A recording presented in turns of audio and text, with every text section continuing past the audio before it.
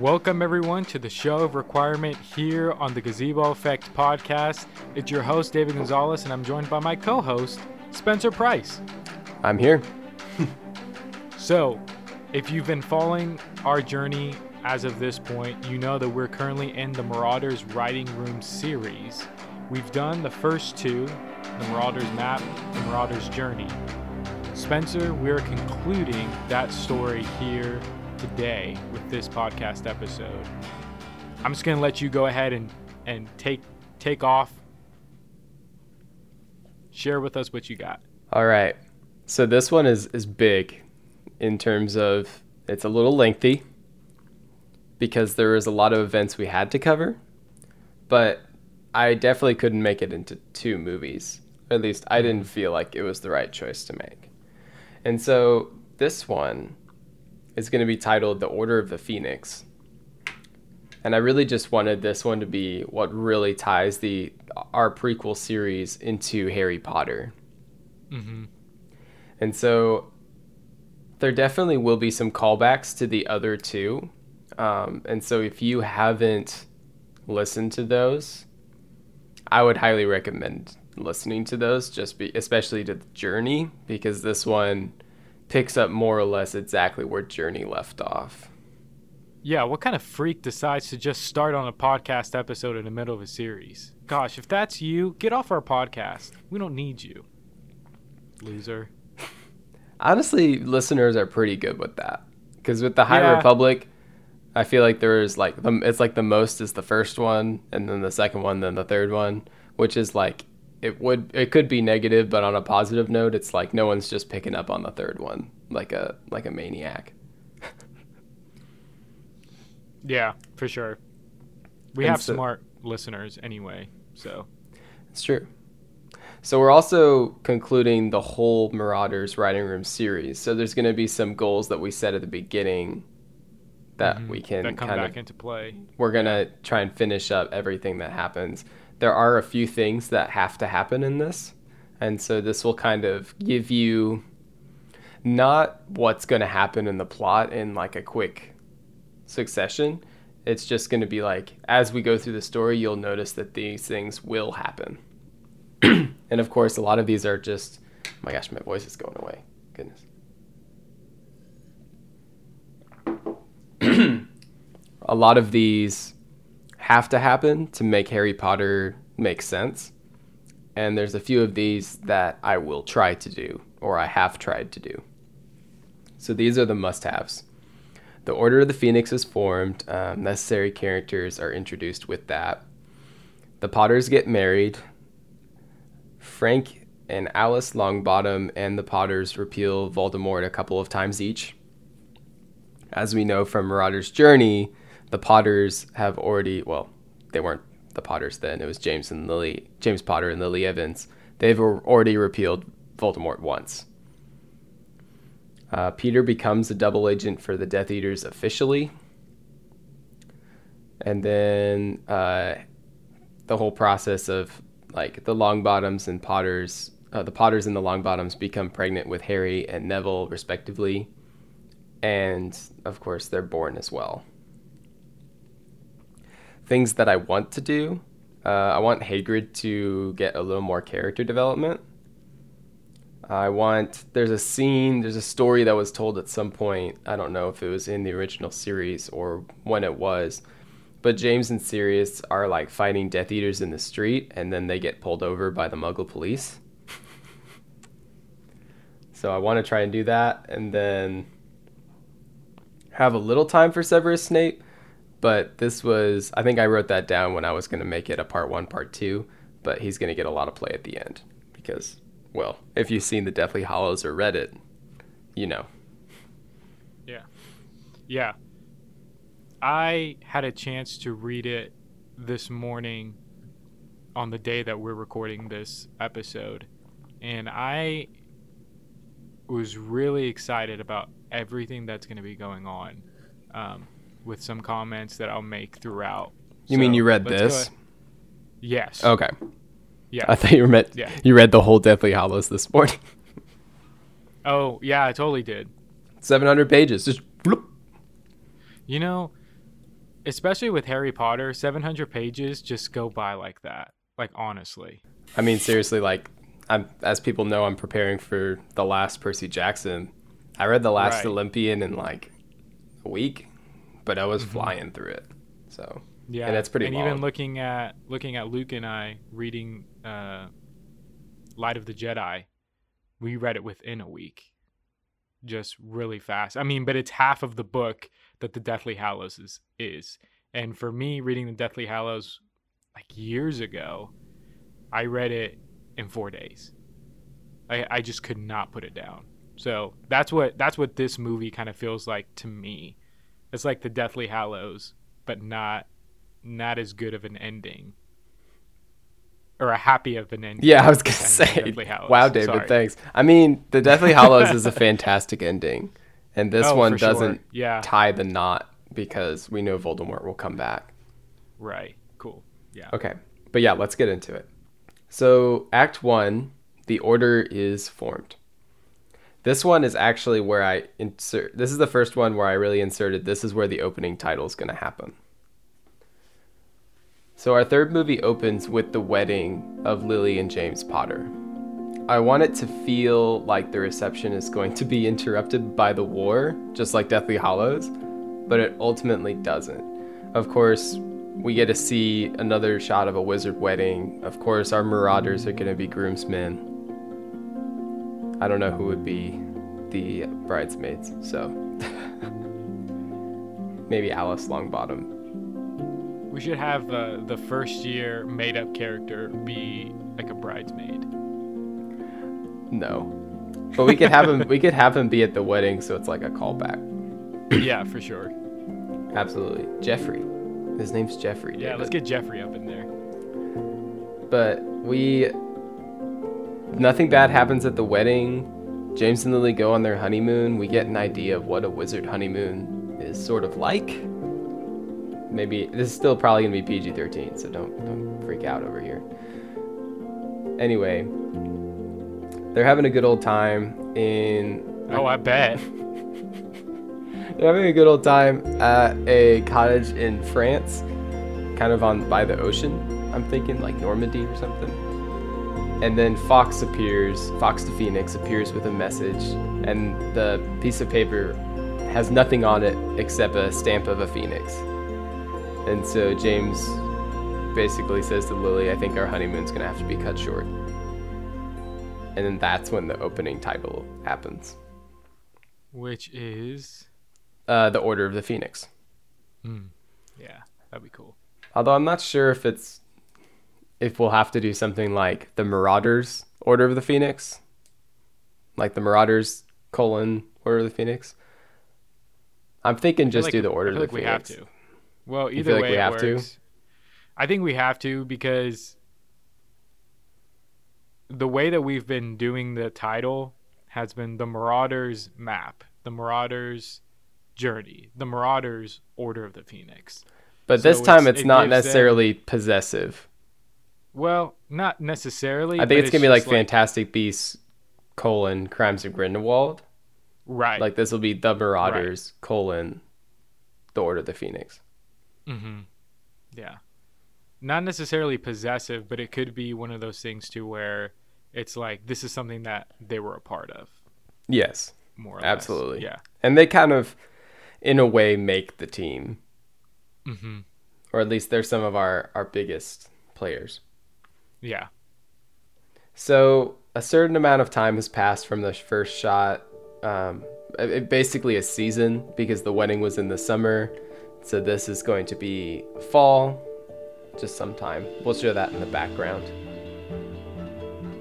The clouds fade to reveal a dark house, with the dark mark ringing in the sky above.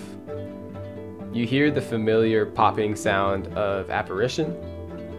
Sirius walks toward the house when he hears another apparition behind him. He turns his head slightly and whips around with his wand lit to see Remus.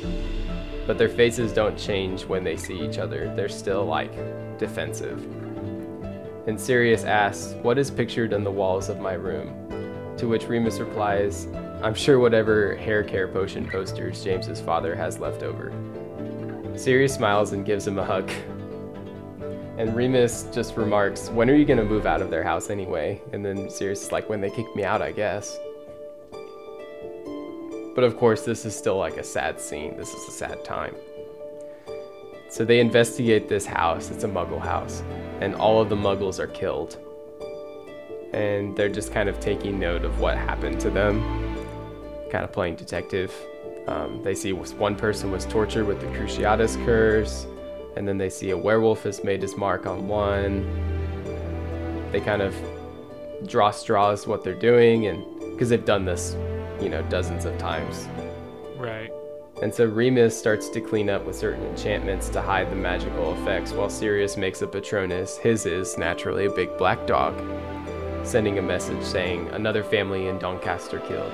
Seems Greyback is moving north, and then he sends it away. Upon finishing with the bodies, Remus says homunculum and Crucio, Avada Kedavra. Anyway, and then it cuts to Remus walking out. He asks Sirius if he sent the Patronus. Sirius nods. They turn, aim their wands at the house, and light it on fire. With a second charm to kind of contain the fire. And they walk down the street, and they turn to see Fox behind them with the same message that he gave Jims and Lily. They look at each other. Remus says he'll have to make the report to Arthur Weasley at the Ministry, and they apparate separately. After they disappear, it pans away to show the smoke of the house covering up the dark mark. Okay, so I have a quick question, just real Sure. quick. So as Remus is saying, Crucio, Avada Kedavra, that's again him just taking notes, right? Of what has happened. So homunculum is a charm. Right, and it's basically the charm that they used on the Marauders map. Yes, but it's kind of in reverse. So they're using it to track magical. What has happened? They're using it to track the wizards who did it. Gotcha. It kind of helps them follow the path in a way. Okay. And it doesn't always work, but it's a very special charm that pretty much only the Marauders know. That's so cool. Yeah. Okay. But that's what they used to make the Marauders map. So that's kind of it's another callback, but in a different way. Yeah. Mm-hmm. That's cool. And so they have to leave separately because Remus has to make a report to Arthur Weasley at the Ministry. So Remus and Sirius, at least, I think James as well, are Aurors now, but they're also secretly part of the Order of the Phoenix. So now it cuts to the Order, which is meeting at Alpheus Doge's home. I don't know if you remember that character.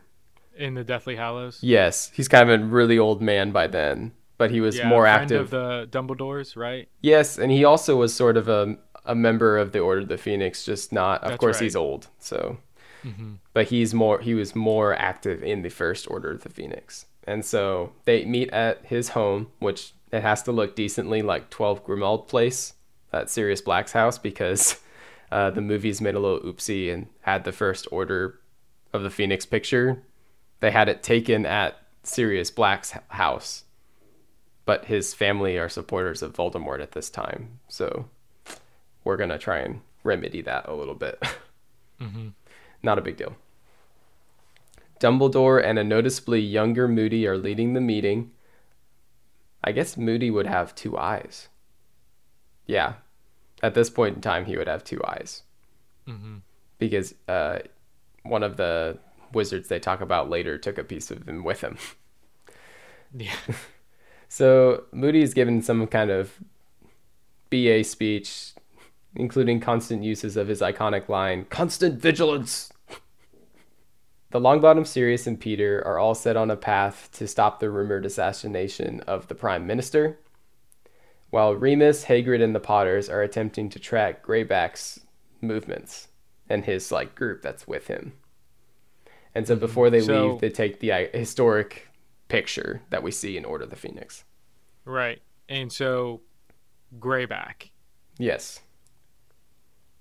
What is his importance in tracking him down? Is he like Voldemort's top kind of lieutenant? So he becomes he's the one doing that. More he's at this point, they don't know that he's connected to Voldemort or not. Of course, they probably always assume. But Greyback is a criminal who of course, is a werewolf. And so he kind of terrorizes the UK with a group of werewolves, wizards. And I don't know if this is for sure, but I'm pretty sure he also made Remus a werewolf way back when.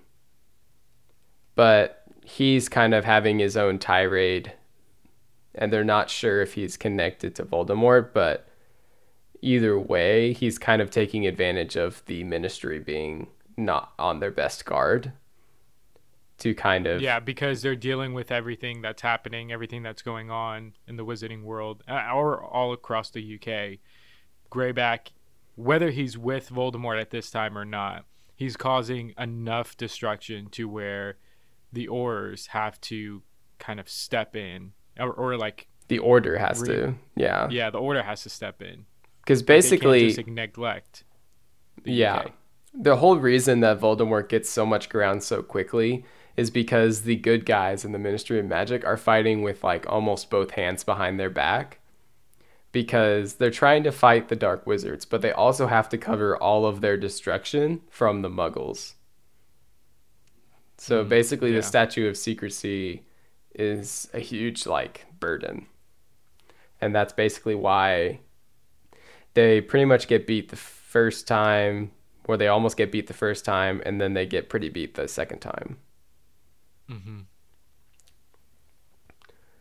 So now we kind of transition into Act 2. Our heroes grow together and engage the enemy for the first time in this movie.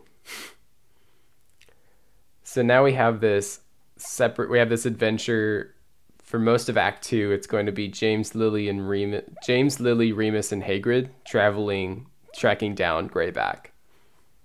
And so I've kind of written myself into a corner because Hagrid can't apparate, because he's not experienced enough in magic, and strictly speaking, he quote unquote doesn't do magic, although we know that his pink umbrella is a wand. So they're traveling northward, they're taking the night bus, and they kind of discuss on the bus why they joined the Order. Of course, Hagrid joined because of Dumbledore. So 3 new wizards enter the bus along the way, and James and Lily catch on last second that they're Death Eaters. So there's this whole battle breaking out on the moving night bus. So it's kind of like the Prisoner of Azkaban, where they're flying through London and stuff, and the bus keeps changing form and stuff, except now we also have a battle going on in the back. James and Lily battle boldly, with James disarming one using Expelliarmus, which is just a callback to his son Harry, his favorite spell. And then, so he disarms him, and then Lily stuns the same one. And Remus is dueling with one, but Hagrid shoves the beds into him and, like, crushes him, saving Remus. I mean, Hagrid's kind of got to use brute force. So, of course, they have to leave the bus. And Hagrid says, I don't know if I want to read this out loud. I tried to write in Hagrid speak. It's all right. I got a plan, see?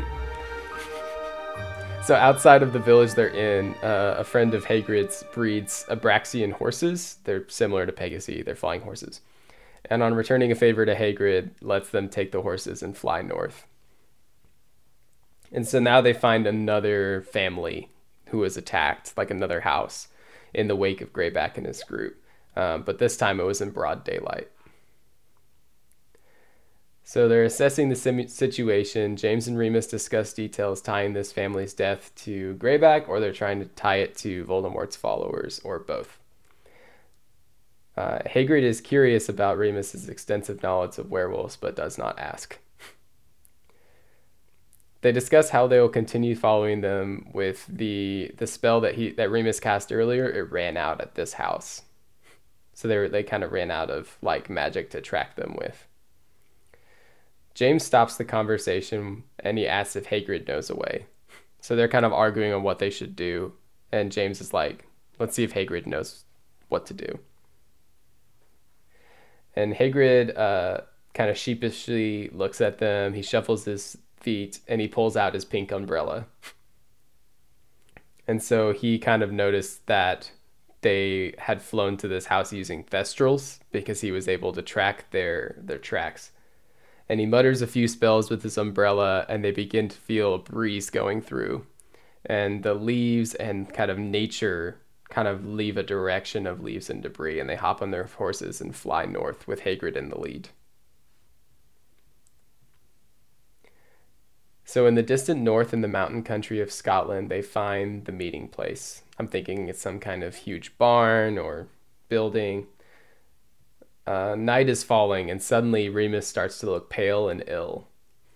And James and Lily immediately know what is going on. Remus and James lock eyes, knowing full well that under no circumstances can James change form in front of Hagrid into his stag form. They nod at each other. James takes a deep breath and casts a spell producing chains, and chains Remus to like a tree. Because they don't have like the potion or anything, so he's like, this sucks. Man, that's sad. Isn't it? Man, that sucks. Yes. But also, like, we hadn't seen Remus transform for, like, since the first movie. So that has to be something we can't kind of forget. Yeah. So James, Lily, and Hagrid sadly leave Remus to get closer, and they spy to find a massive gathering. Giants, werewolves, goblins, and wizards are all being brought together by Voldemort himself. And it's almost like Voldemort's been waiting for them. Like it's kind of a trap. And so, of course... It's a trap! It's a trap! So, of course, they're found out. James and Lily begin to duel, a dozen at a time. Hagrid has his crossbow. But Voldemort begins to easily overpower them. And James casts, like, another blinding light spell, kind of like the one we saw in Marauders map. And they make a run for it. And so it's kind of I want this running sequence to feel very similar to the Deathly Hallows when they're running from Snatchers. That's exactly what I was thinking as well, seeing this. And that's exactly what it's going to be. It cuts to Remus in the distance, hearing the commotion, but looking up at the full moon, bows his head and begins to painfully change into a werewolf. So James, Lily, Hagrid with his crossbow are all shooting as they go, but they start to be completely overrun because some of the wizards are werewolves, and so of course they're going to be running a lot faster. Yeah, because they're changing as well, right? Yes, but they're okay with it, obviously, because they're evil and monsters. Mm-hmm. James is chained at the feet by a curse. Lily stops saying, like, I won't leave you. Hagrid does a special whistle, and essentially the forest comes alive with thistles and sticks flying every which way from them, kind of shielding them and, like, attacking the enemy. Hagrid picks both of them up and breaks for it, whistling again for the horses. Hagrid just going to town. Seriously. Just being a hero. That's what I wanted to do, man. He's great. Yeah, I wanted to see him in action.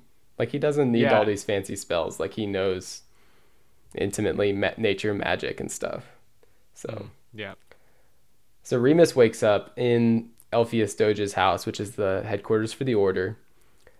And James, Lily, Sirius, and Peter are all with him. He thanks them, and Dumbledore's in the background, of course, and he acknowledges Hagrid as the one who went back for Remus, saying, just for one more time for clarity, I would trust Hagrid with my life. And he leaves the room. It's a good callback. It's a good callback. He has got to say it a bunch of times. Oh, for sure. So, 7 months pass. Sirius and James are hunting Death Eaters down the streets of London. There's these awesome shots for the audience of Death Eaters on the run, and every once in a while they turn back, but they can't see James and Sirius, who, with shadows, we can see that they're kind of assuming their animagus forms. And of course, we're using shadows to save money on the CGI budget. You're welcome.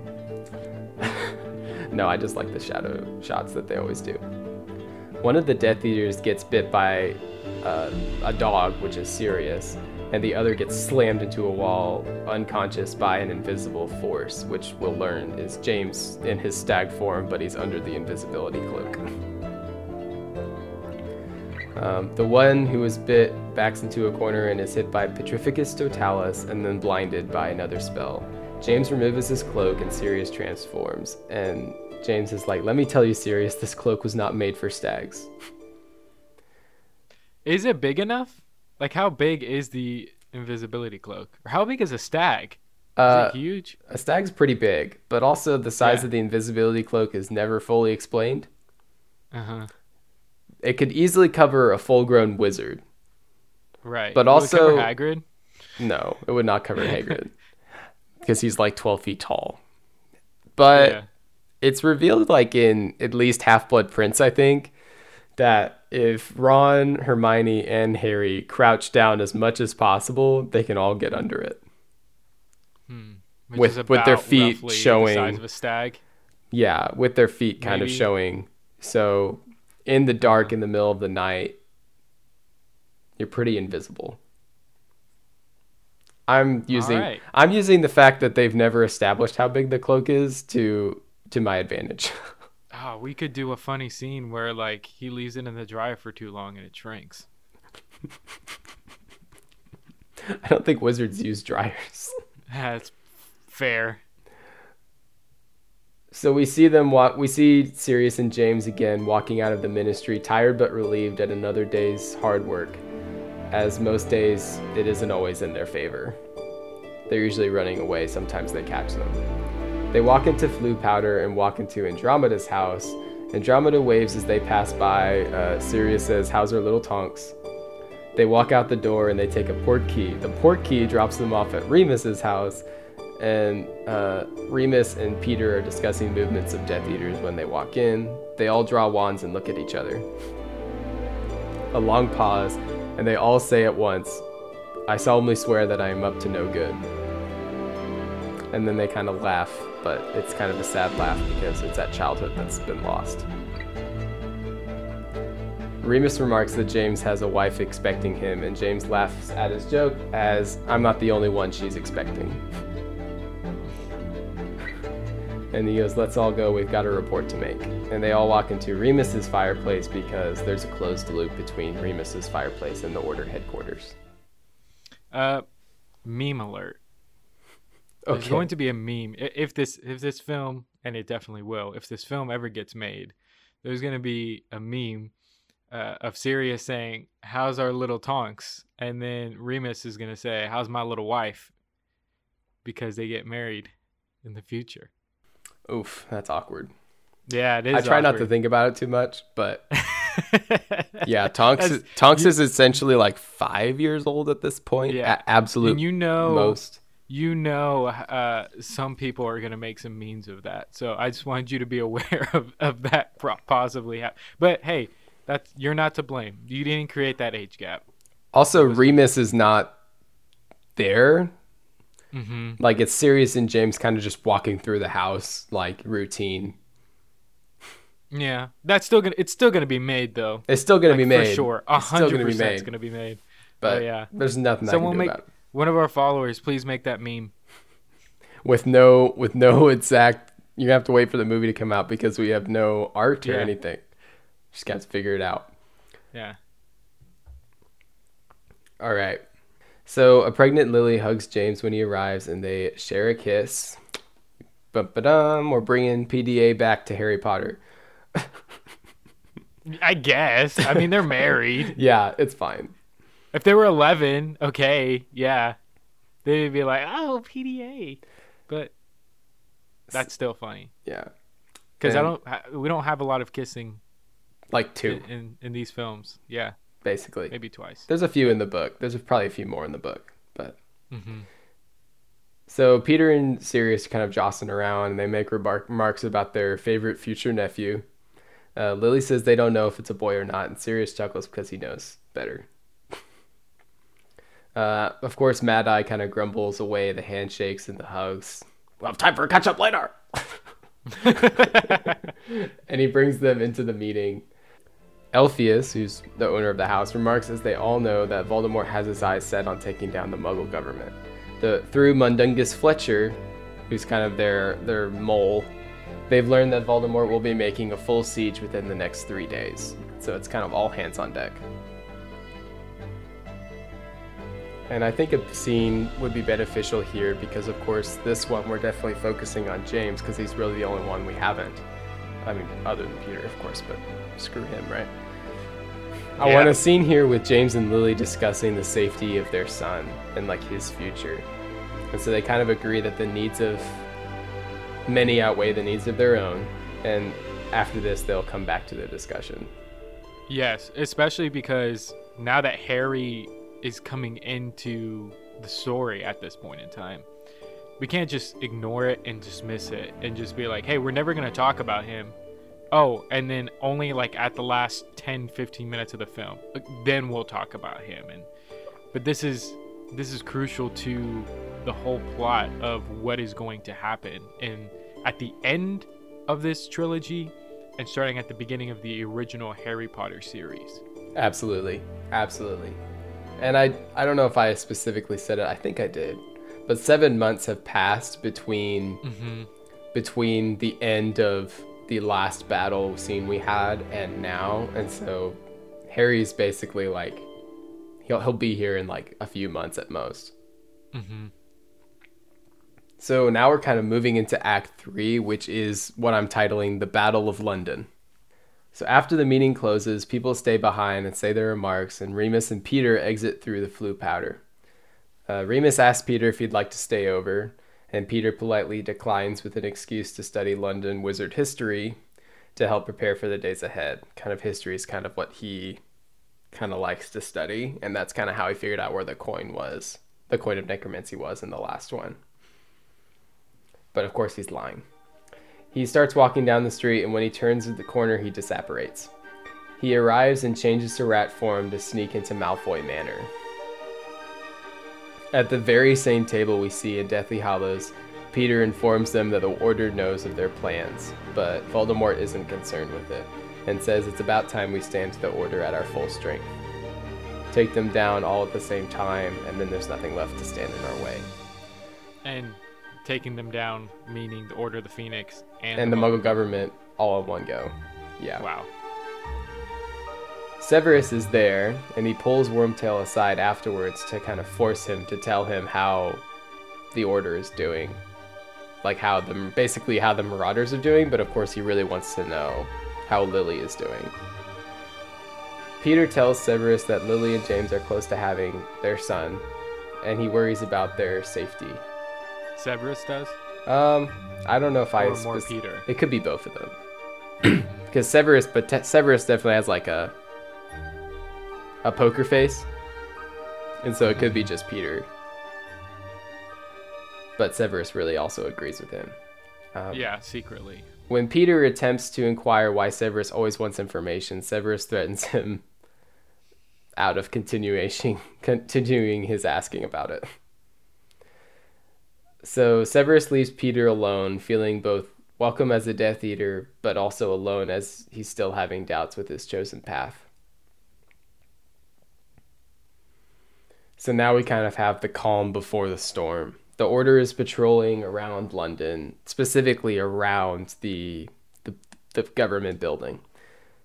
Mad-Eye is pretending to be a drunk beggar, and he kind of sends a Patronus through the corner of his mouth through the sewers, which arrives at Lily. Got his flask, probably. Got his flask, yeah. Some guy walks by, and he like fakes this whole thing. It'd be great. I don't know who we're going to cast as young Mad-Eye, but I really want to see almost a... Probably. Me. You? Yeah. I'll do it. How's your constant vigilance? I'm not gonna do it right now because I'm too embarrassed right now. Well, you're gonna have to figure it out before we film this. I'll practice it. Okay. Yeah, no, I will. But Mad-Eye sends a Patronus through the sewers, which arrives at Lily and Alice, which they're in cloaks to kind of hide the children they're expecting because they're both pregnant. And they send a Patronus to Remus and Frank Longbottom. James and Sirius are doing patrols in Sirius' bike and sidecar, and just kind of all hell breaks loose, basically. All of a sudden, out of the sky, flying dozens of Death Eaters on broomsticks. And the Pruitts, who I think I mentioned before are Ron's uncles, they fly in shooting fireworks at them and red sparks down, which is a signal for the Order to move to defend. We see shots of the Pruitts dueling Death Eaters on broomsticks, James and Sirius battling on broomsticks in Sirius's car.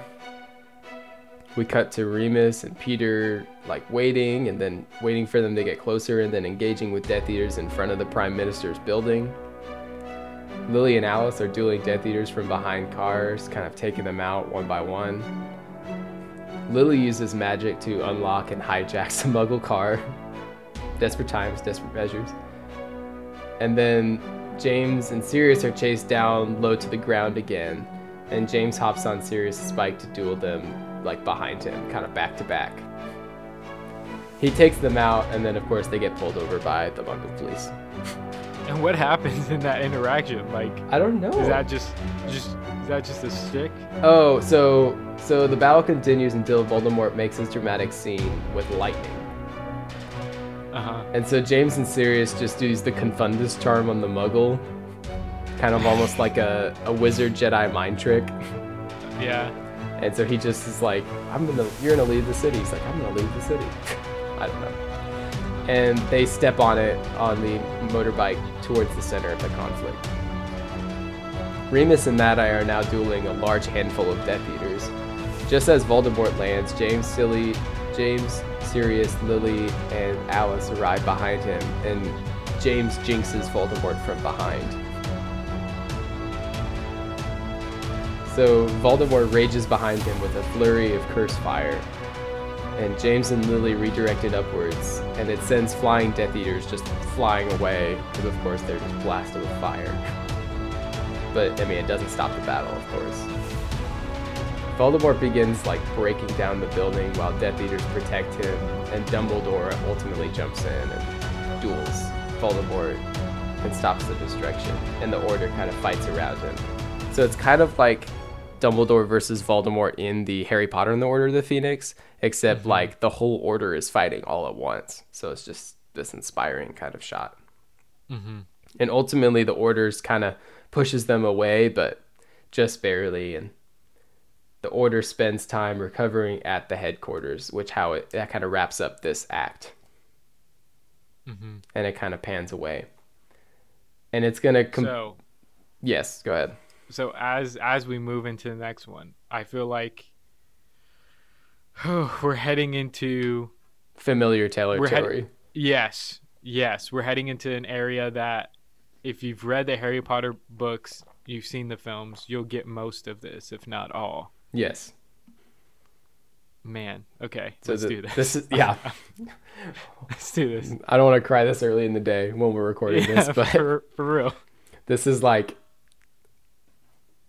feel like I did some creative liberty, I had to kind of write it per se, but definitely this is the part of the series that wrote itself that most. But I feel that it needs to be told in this movie and it could not be its own movie. That's my personal take. As we're submitting this to Warner Brothers, they might make their own decisions money wise. Most of them will probably be terrible anyway, because you look at the Hobbit series where they tried to make an extra movie and just created a whole bunch of stuff that never happened and doesn't make sense within the context of the story as a whole. And they got another movie out of it and made $5 off of it, but they made more like $500 million. Right. Yes, but they're not considered good. It's true. They're not well renowned. Right. I would rather have a 3-hour, 3.5 hour movie. Yes. Especially now, this could work. Nowadays, ever since Endgame kind of paved the way. Yeah, and then we're getting the Snyder Cut, which is over 4 hours, I believe. Yeah, don't remind me of that. Tim and I have to review that next month. I don't want to think about it. Oh, sorry. I'm excited, but also totally different subject. Okay, so we're going to completely shift gears where we're not talking about any of our Marauders characters for a minute. And we're going to only talk about Regulus Black. If you've read Harry Potter, you know exactly where I'm going. There's no plot twists. We're doing exactly what you think. This part really wasn't included in the movies, though. So if you haven't read the books, this might be a little harder to follow. Regulus has been regretting joining the Death Eaters because of how far and how dark Voldemort and his followers will go. He sees his dark mark grow darker, like the tattoo on his arm, which is of course a call, and he disapparates. And he arrives to see Voldemort, and he's like, "You requested to see me, my lord." Voldemort requires his assistance, specifically the use of his house elf, Creature. Regulus summons Creature, who appears, of course, tells Creature to obey the Dark Lord, and upon the Dark Lord's request, Regulus leaves. Later, Creature comes back, just tortured, basically, and Regulus makes him tell him everything that happened. So, kind of learning the whole information of how Voldemort took Creature to the underground lake. He made him cut the hand to enter the whole thing with Half-Blood Prince. And basically, Regulus figures out that Voldemort has to be guarding something, and he basically figures out that he must be hiding a Horcrux, because when he makes grandiose claims of his immortality, that's how he must be achieving immortality. So Regulus and Creature go to the same lake from Half-Blood Prince. Regulus makes Creature give him the potion. They switch the lockets, and then Regulus orders Creature to leave him and destroy it. So this scene is just ridiculously tragic because Regulus gives his life, and Creature must witness the master he loves die for this cause. Because Regulus goes for the water, and he's grabbed and drowned by Inferi, which are of course like the wizard zombies that we see in Half-Blood Prince. I feel like that's the first of many tragic deaths, though. And I think we'll see. It kind of helps us get into the right mindset. It definitely brings an emotional pull, but because we don't know him super well, it won't be the same. So it kind of helps us pave the way. Gets us into that state of mind. Yeah, absolutely. And the next scene will be Dumbledore. He's meeting Sybil Trelawney, who's becomes the divination professor, but this is a job interview. He's meeting her at the Hog's Head. Very polite. He, has to explain he couldn't bring her into Hogwarts because of the war. And he kind of asks Sybil just to talk about herself and her family and her experience with divination, telling the future. Of course, Dumbledore's very tired at this point. You can kind of see that in his face. Sybil doesn't really get very far before she breaks into a trance, telling Dumbledore the prophecy. Which we know, of course, all of this, but the one to defeat the Dark Lord being born on July 31st. To a family who have thrice defied him. Yes. God, stop it. The Chosen One. Sorry, wrong movie, wrong franchise. Sorry, yeah. I wanted to ask something about Star Wars, but I'm not going to. Different podcast. Dumbledore is, of course, shocked, and he looks around to see who is listening, not noticing Severus, who tries to kind of sneak away, but he's apprehended by Aberforth. But Severus only heard part of it. He didn't hear the whole thing. So Severus tells Voldemort what he heard, and Voldemort immediately jumps to it having to be the Potter's son, which of course Severus tries to smoothly advise him that it could be the Longbottom's child, because of course he doesn't want it to be the Potter's boy, but he couldn't tell Voldemort that. He doesn't deter Voldemort's thinking, and of course Severus believes he's made a terrible mistake. So now we get a new look at the scene that we kind of briefly saw in Severus's memory, where he's begging Dumbledore not to kill him as Dumbledore just arrives in all this power and fright. And he warns Dumbledore to hide them, protect him, and in turn he'll do anything. Becoming a double agent for Dumbledore. So there's some serious acting for Severus here. I think he pretty much has to be Alan Rickman. I don't know a better way of saying it. No, that's the only way to say it, really. Yeah. And of course, Jude Law has to be Michael Gambon, but he can do it. Yeah. The scene changes to the Potter house. Lily is like about to have Harry like any moment. They're planning their trip to St. Mungo's, which is the hospital, the wizard hospital. Dumbledore arrives through Floo powder. I cannot speak. Dumbledore arrives through Floo powder. Poo flounder. That's what he arrives through. All right. He warns them of the highest danger they will be in once the child is born. And they discuss the Fidelius charm, which is the secret-keeping charm. Dumbledore offers himself to be their secret keeper, but James makes a different call. So that's the question I have. Yeah. What reason would James possibly give for Dumbledore not being the secret keeper? I don't know. All I know is that Dumbledore did offer himself, and I know that they decided not to. Not to. And James kind of chooses Sirius as the secret keeper. Right. And then Sirius secretly, last second, makes a switch where he's like, I will be the fake secret keeper, and Peter Pettigrew will be the real one. And they'll never expect it. And they'll go for me, and I'll keep them away. Yeah. Yeah. And we'll see that in a little bit.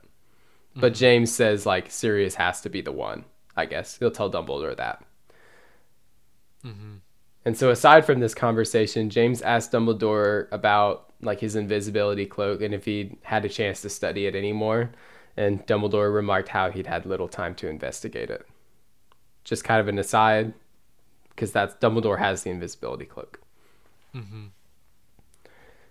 So we have a scene of the three Marauders kind of waiting in the downstairs while Lily has to give birth in their own home upstairs because they can't leave. Like, they can't go to the hospital because they'll be expected there. And Sirius and Remus remark how they must protect all three of them at all costs. And, like, Peter's so important in that because he's their secret keeper. Peter is privately quite distraught because he does not want to betray James and Lily.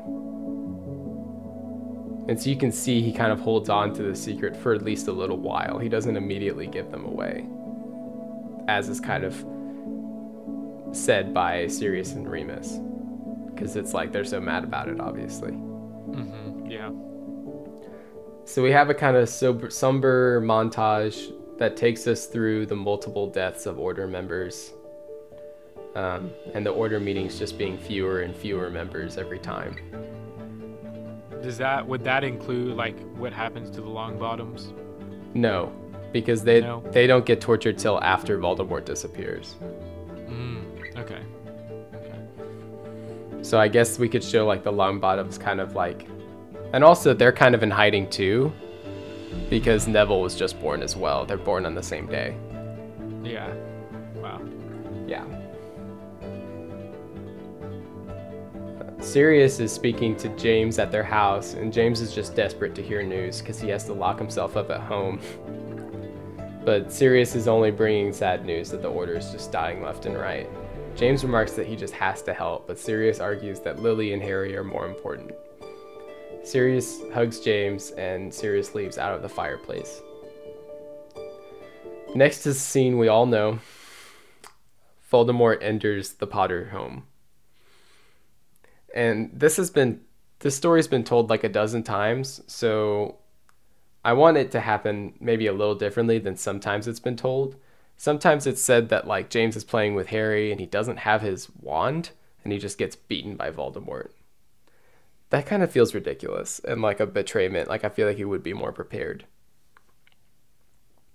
Yeah, but I also don't think that he should do very much, because we still want to establish Voldemort, just as he easily overpowered the Marauders in a couple of scenes in this movie and maybe previously.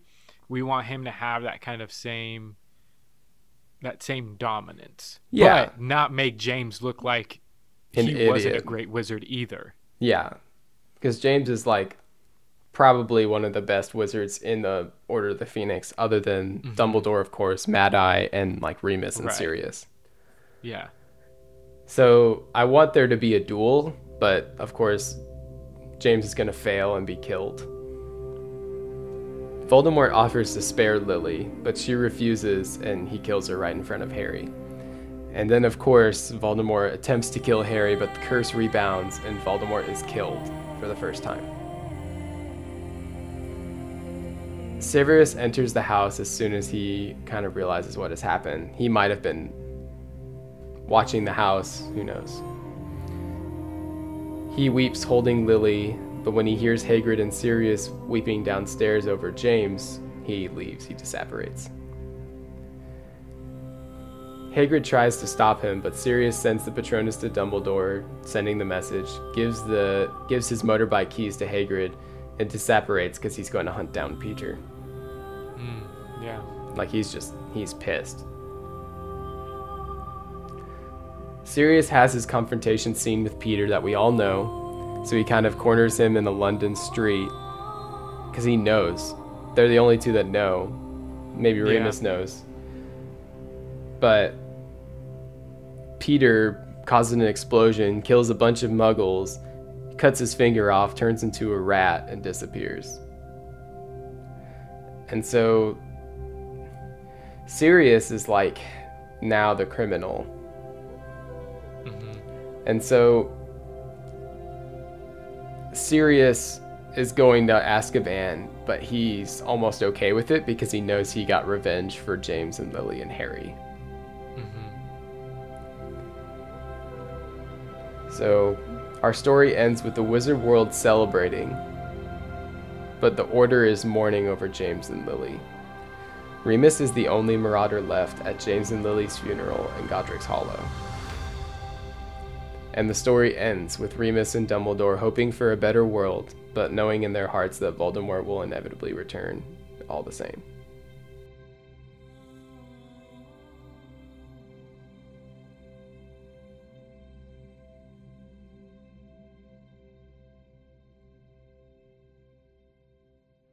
The End, directed by David Yates. Maybe.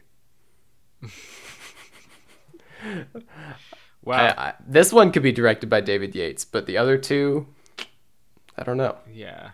I need a stronger color palette than he would offer for the other two. Have we talked about it before on this pod? Yeah, we have. Over the color palettes of a little David bit. Yates. David Yates is like a black and white movie. And Chris Columbus is like a rainbow. Yeah. Wow. Yeah. Well, so we've kind of literally brought us straight up to the beginning of Harry Potter and the beginning scene of Harry Potter and the Sorcerer's Stone. Sorcerer's Stone, yeah. Wow. Man, what do you think of the whole trilogy? You know, I think it does a really good job of, like you said when we talked about this, one of the things that you wanted to do is to create a story based on what we've heard in the original Harry Potter series. You know, you heard about James, you heard about Lily, you heard about Sirius, Peter, Remus, all these guys. Okay, what would their journey look like? And when you add this prequel series to the original, what it will do is that it will give the sadness and the gravity of Voldemort killing Lily and James Potter. It gives you the sense of sadness for Sirius, because he was he could have been the keeper, right? And he thought that he was doing the right thing and the smart thing by passing it off to Peter. You see how Peter gets to betraying the Potters, always being, the last person people thought about most of the time. But he becomes one of the most important people because of what he did, unfortunately. So I think this is a very good series that needs to happen. It should happen. Probably something that should have been focused on before we got Fantastic Beasts and Where to Find Them. That's what I think. And I think just that's also J.K. Rowling's personal like Yeah. Vendetta. And I'm kind of in the camp where, especially Star Wars has done this and had some success at least with it.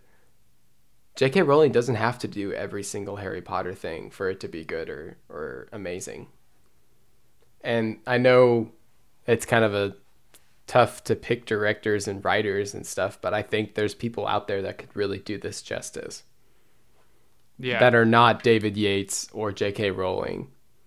Right. But the thing to say about that is you have to find people who really love this stuff. Yeah. Like not just people who have done good works before, because I mean we saw that with Rian Johnson, J.J. Abrams, and Star Wars. Like they liked it, but they weren't necessarily Star Wars people. Someone like Dave Filoni, who worked on The Mandalorian, he was a protege of George Lucas, and so he knew how to be faithful to what Star Wars originally was, which was George Lucas's thing. Can we find someone like that for J.K. Rowling? If she doesn't want to do it, and I feel like with the Fantastic Beasts, she was reaching for something, and maybe reaching a little bit too much. I think so too. So, and of course, my favorite character is the last Marauder, right? Remus Lupin. And I don't know if I expressed this right, but I think Remus is not aware of the change to the Secret Keeper. So he thinks it's serious, but really serious. Yeah, kind and of that would privately make speaks sense with because Peter. of How he appears in Prisoner of Azkaban. Because Remus thinks that A, Sirius betrayed the Potters, and B, he killed Peter Pettigrew. Yeah, right. So, with that being said, Spencer, where are we going from here? I mean, we just finished the writing room series. Even before that, how do you feel about it? Like, how do you feel about this series? I really enjoyed making this whole thing. I kind of feel relieved because this was definitely the hardest I've worked on a podcast project so far. I say that. I did, a 17 episode Marvel series, but this definitely was more creatively driven and writing. And really, I just hope that I feel like listeners, it's like this weird thing where I feel like the things we care about doing the most or we enjoy the most doing are listened to the least, and the opposite. So I just never know what people are going to listen to, what our most popular episodes are going to be. But I hope if you're listening that you really enjoyed this whole Harry Potter week and this whole trilogy. We'll see. I think my phone won't stop ringing because Warner Brothers it's desperate to hear me sign a contract with them. But but you need to have some demands. I have demands. 100% like creativity, control. Yeah. If they do something that you don't like they don't get the rights to your project. Yeah, that kind of thing. And of course, I get to meet with J.K. Rowling and suggestions she makes. I just get to tell her no or yes. Mostly no. Mostly no. Yeah. Yeah. What if Peter pooped on the floor and made it disappear? You know what? I'm gonna have to put my foot down. Put my foot down. No. That's not happening. No. I want him to poop on the ceiling. God. I'm sorry for the bathroom jokes, but that's also a thing that she definitely tweeted. So it's not exactly a joke. I'm committed to forcing us to have an explicit logo on a podcast episode, and that's how I'm gonna do it, baby. Gosh. So I hope that you've enjoyed this. The show of requirement will continue. I think we might take a few weeks off, but then do we want to tell them what the next episode is? See, that's what I was thinking also. I also am excited, especially based off what we just talked about with Dumbledore being involved. I think we've already alluded to it at the Christmas special. We mentioned it, so I think we can mention it now that the next episode will be. So the next, I went ahead and named it. Yeah, I called it. I called it The Faces of Dumbledore. So obviously you know that there's 3 people who have portrayed Dumbledore within these Harry Potter films. I mean, obviously you have Jude Law. You have, what's his name? I can't remember the other 2. Richard Armitage? Yeah. Does that sound right? And then Michael Gambon. Yes. So we're going to talk about all three and their influences that they've had over this character. Richard Harris. Sorry. Yeah. Yeah. That's right. Yeah. I can't believe I forgot those names. I'm just so in love with Jude Law. I can't think of anything else. Oh my God. But we're going to talk about, the influence that they've had on this character specifically, which is one of my favorite characters in Harry Potter, and just really just dive in to who Dumbledore was and why he's so important and crucial to this story, for sure. Absolutely.